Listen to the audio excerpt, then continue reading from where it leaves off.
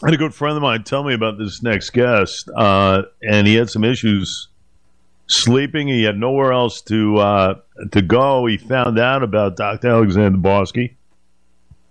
Not only is a great dentist, but one of the more respected doctors treating patients, as I tell you every morning, suffering from sleep-related breathing problems, snoring, sleep apnea, you name it.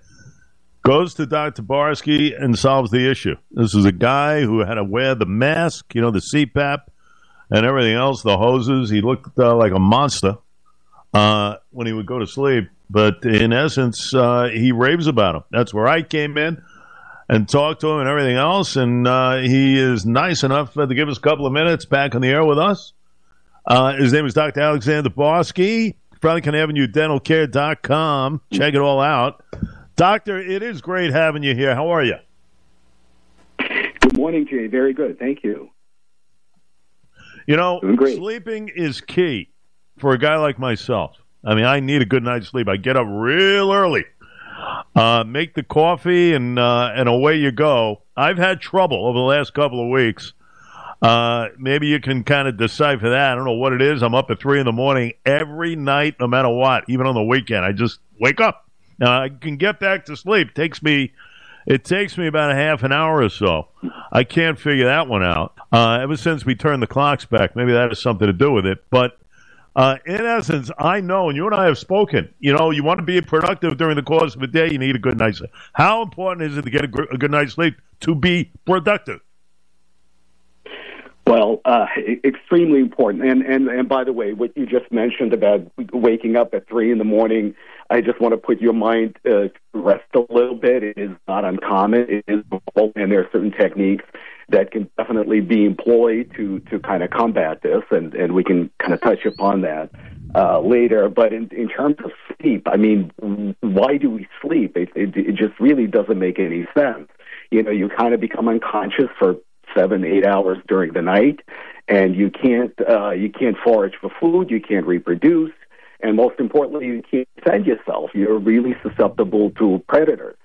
But the nature designed us to sleep, and there's a reason for that, because this is the time that our mind and body restores itself. There's a myriad of hormones that are being released into our body to rejuvenate ourselves during the night, and lots of positive and negative things happening if you don't get enough sleep, and a lot of positive things when you do get enough sleep. And just to kind of put a few things in perspective, and you mentioned that you sleep about 6 hours a night. You take a man who sleeps 5 hours a night versus a man who sleeps 7 hours a night, and you're going to find that his level of testosterone is of a man 10 years older if he sleeps 5 hours a night versus 7. So basically, losing those 2 hours of sleep ages you by 10 years, which is wow. Significant. Same thing occurs in women, by the way. It truly affects their cycles as well, and there's a myriad of negative effects that occur. In terms of... So what you're saying is... Yeah. What you're saying is, Doc, as I've cut down on my sleep, 6 hours. That's about it. Because usually I'm probably in bed by 9:30, maybe shutting the eyes by 10, and I'm up at 4:15-ish. So in essence, I'm getting about 6 on the average, 6 good hours. But and now I'm waking up, as I mentioned. But in essence, what you're saying is my testosterone levels will dip if I continue that trend?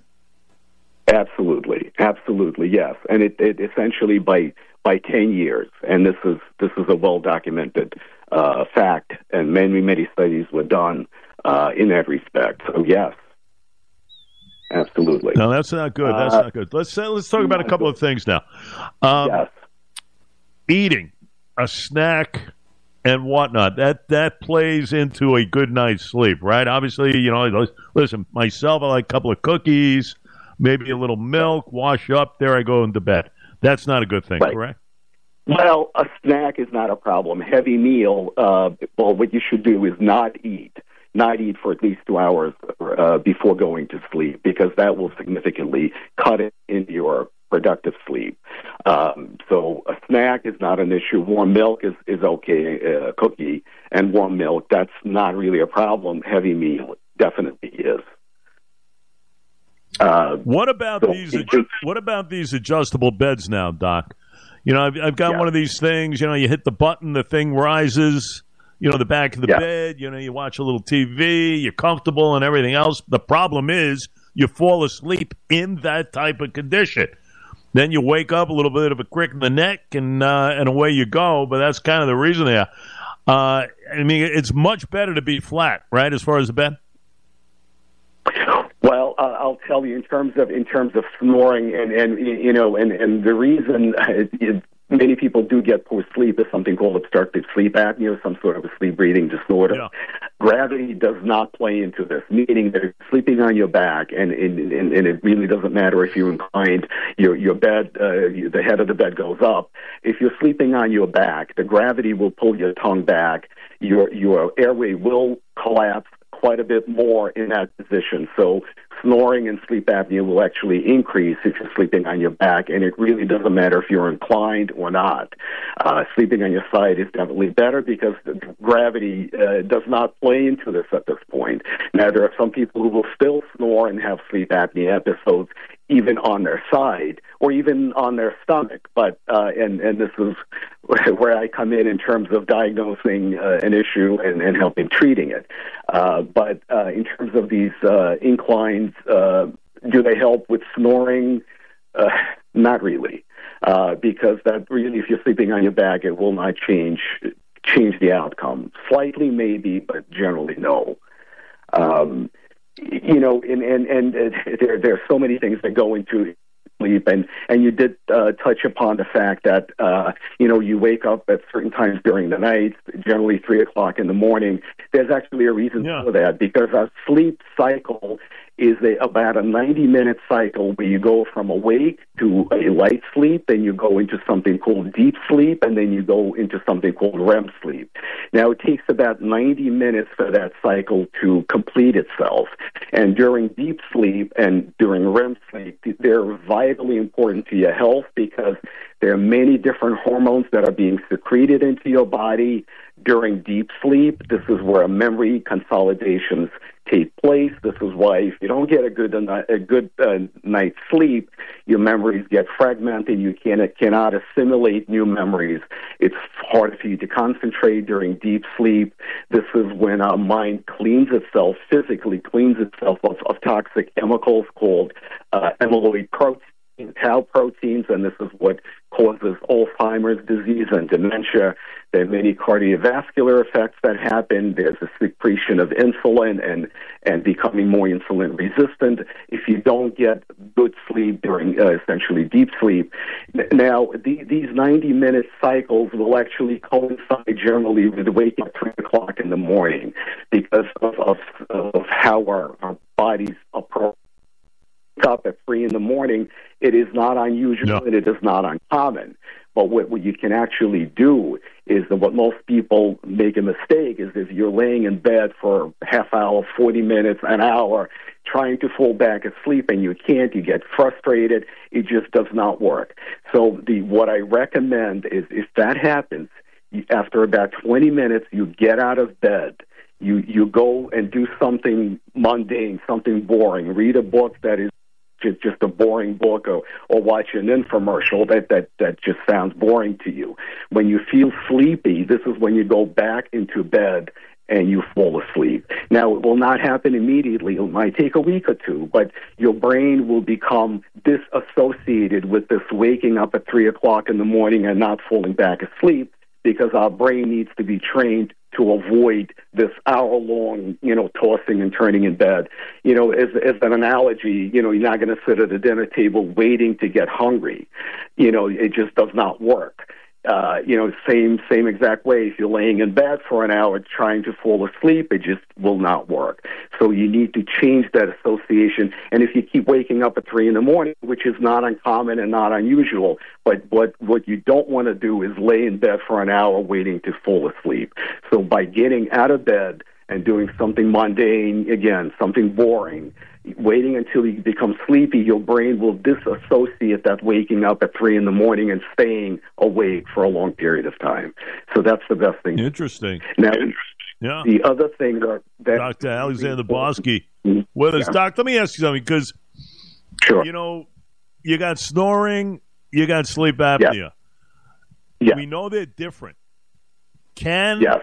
a snorer have problems down the road that equates to full-blown sleep apnea? Are they connected, different? Can they be intersected at a point in time? What's the difference? Yes, they are different, but snorers will generally, as you age, will progress into sleep apnea, and you will get into different stages. Something called mild, stage 1, stage 2, and then eventually stage 3. Our physiology lends ourselves to that, where our airway becomes more susceptible to collapsing. So snoring is an indication of a restricted airway. It's basically like you restrict airway to a balloon. You blow up a balloon and you start letting the air out slowly. You get that little vibration, that high-pitched sound. That's really what snoring is. Your airway becomes collapsible, or it starts to close. Now, snoring will eventually develop into full-blown sleep apnea. So they are fully related. And generally, the first sign of a potential sleep apnea is snoring. So that is not something that you can ignore. And there's a direct correlation between snoring and cardiovascular health. Which is definitely snoring is a precursor to cardiovascular disease. That's very interesting there. Yeah. And I know I do snore. My cardiovascular is excellent, that I've been told. So, we might have to curb that. We're talking with Dr. Alexander Barsky. A lot of people want to know. A lot of people ask me. So you're obviously an award-winning dentist. Yes. And you attack these problems of sleep disorder. How did you kind of get into that type of arena? Was it a natural kind of transition? Is it related where a lot of guys in your field do that? For you, how did you get into it?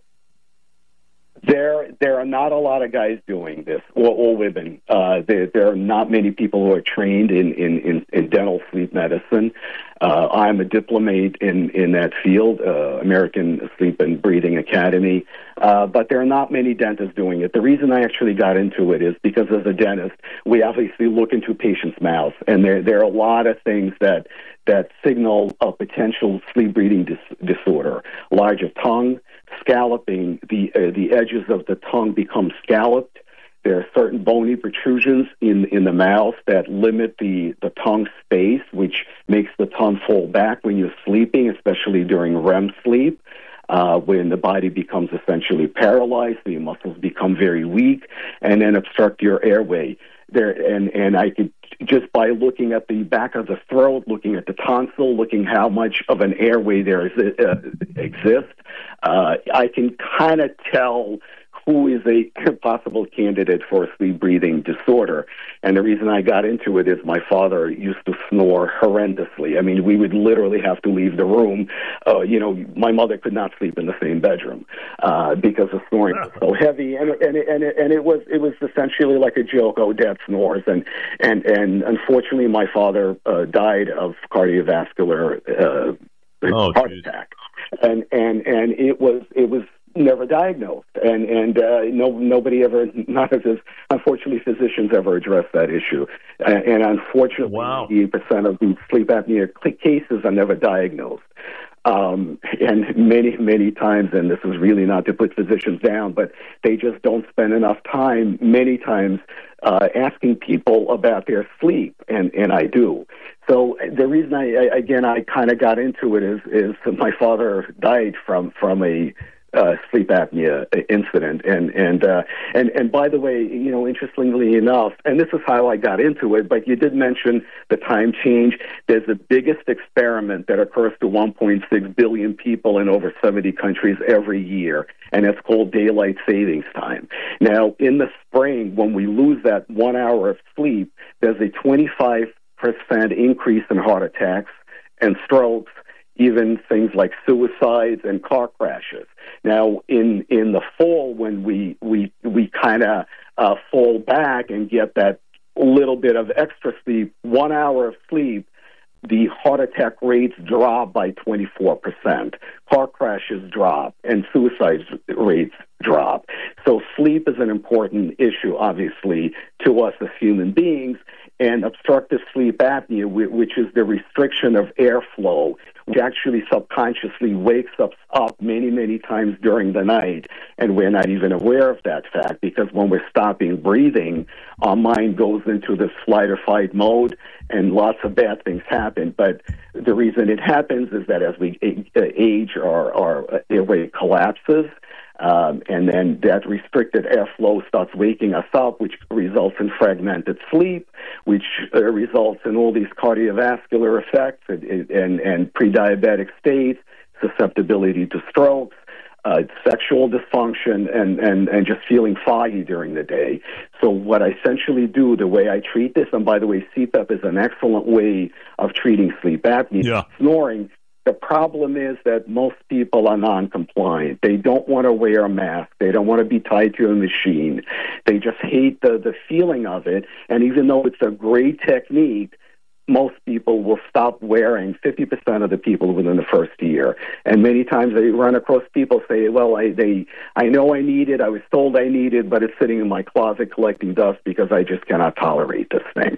So this is where I come in with oral appliances that are essentially doing what CPAP does by opening up your airway, preventing the tongue from falling back and collapsing your airway, restricting the airflow. And this is how we deal with these sleep apnea events and snoring. Amazing, it really is, Dr. Alexander Barsky. Listen, folks, I'm going to give you a number here, 516-538-1100, 538-1100. You can check it all out at Franklin Avenue dentalcare.com. Not a lot of people doing it. He's one of the best doing it, I'll tell you that much. Absolutely true. You don't need all the, the CPAP we talk about, the continuous positive airway pressure, the mask, the hoses, throw it away. Go see Barsky, and he will take good care of you. Doc, I'll tell you one last thing. The technologies have changed. I remember years ago, they wanted to send me to one of these sleep centers, to kind of examine me, monitor me, overnight, and then get some sort of a diagnosis. That was way back in the day. Things have changed, right? Things have changed in a big way as far as what you're doing. And these sleep centers, I don't even know if they still exist, but I remember vividly that they wanted to kind of put me there overnight so that they can get a good read on me. It's amazing how things have changed. They have, and they do still exist. They are not as popular as they used to be. They're still around. The issue with that, you go in, you have to sleep in a strange environment with lots of wires on your head, on your chest, on your legs. Yes, it is a very diagnostic test. Not a lot of people find that easy to do. It is also quite expensive. There are ways now. It's pretty simple. I do administer these tests. I work with physicians who do that as well. It's like a watch. It's a slightly larger Apple Watch, or that variant of it, or it looks just like it.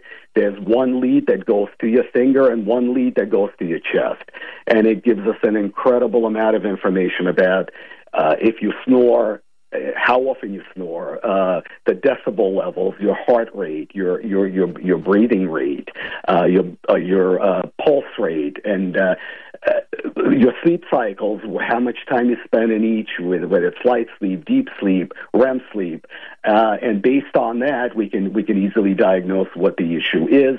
It usually takes one night. Sometimes it takes two, but you're sleeping in the comfort of your own bed within your comfortable environment, and we get excellent data that way. So it has changed. It has evolved, and we do have the ability to do that quite easily these days.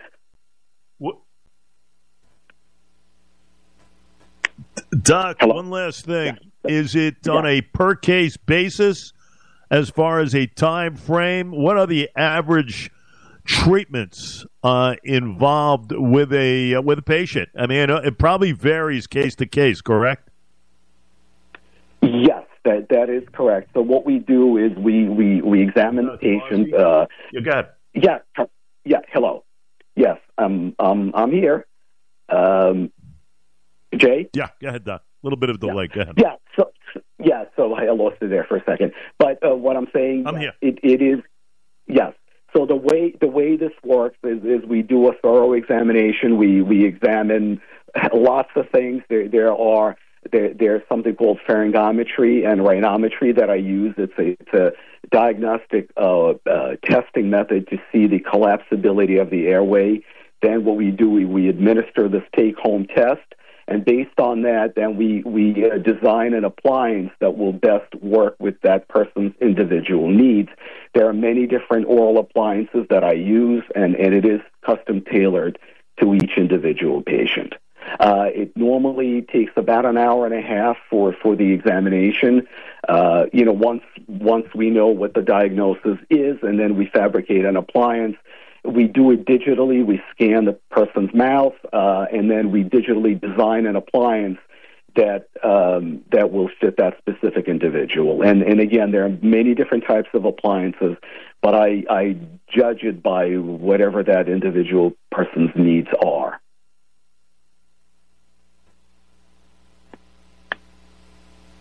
There you go. And I hope. And again, I implore you, folks. It's a fascinating topic, it really is, because we need sleep. In order to feel good and everything else. And again, I always say to be productive, you need a good night's sleep. You really do. And this is the guy to solve a lot of issues. I'll tell you that much. I've heard so much about you, and we're excited to have you on. 516-538-1100. Get a free consultation with Dr. Alexander Barsky. Call today, 516-538-1100, and you can learn more by going online and reading. It's a fascinating topic. It really is. Franklin Avenue Dental Care.com. Doctor, a pleasure to have you. And we'll talk. We'll definitely talk in the coming weeks. How's that? Absolutely. Thank you so much for having me. And have a good night's sleep tonight.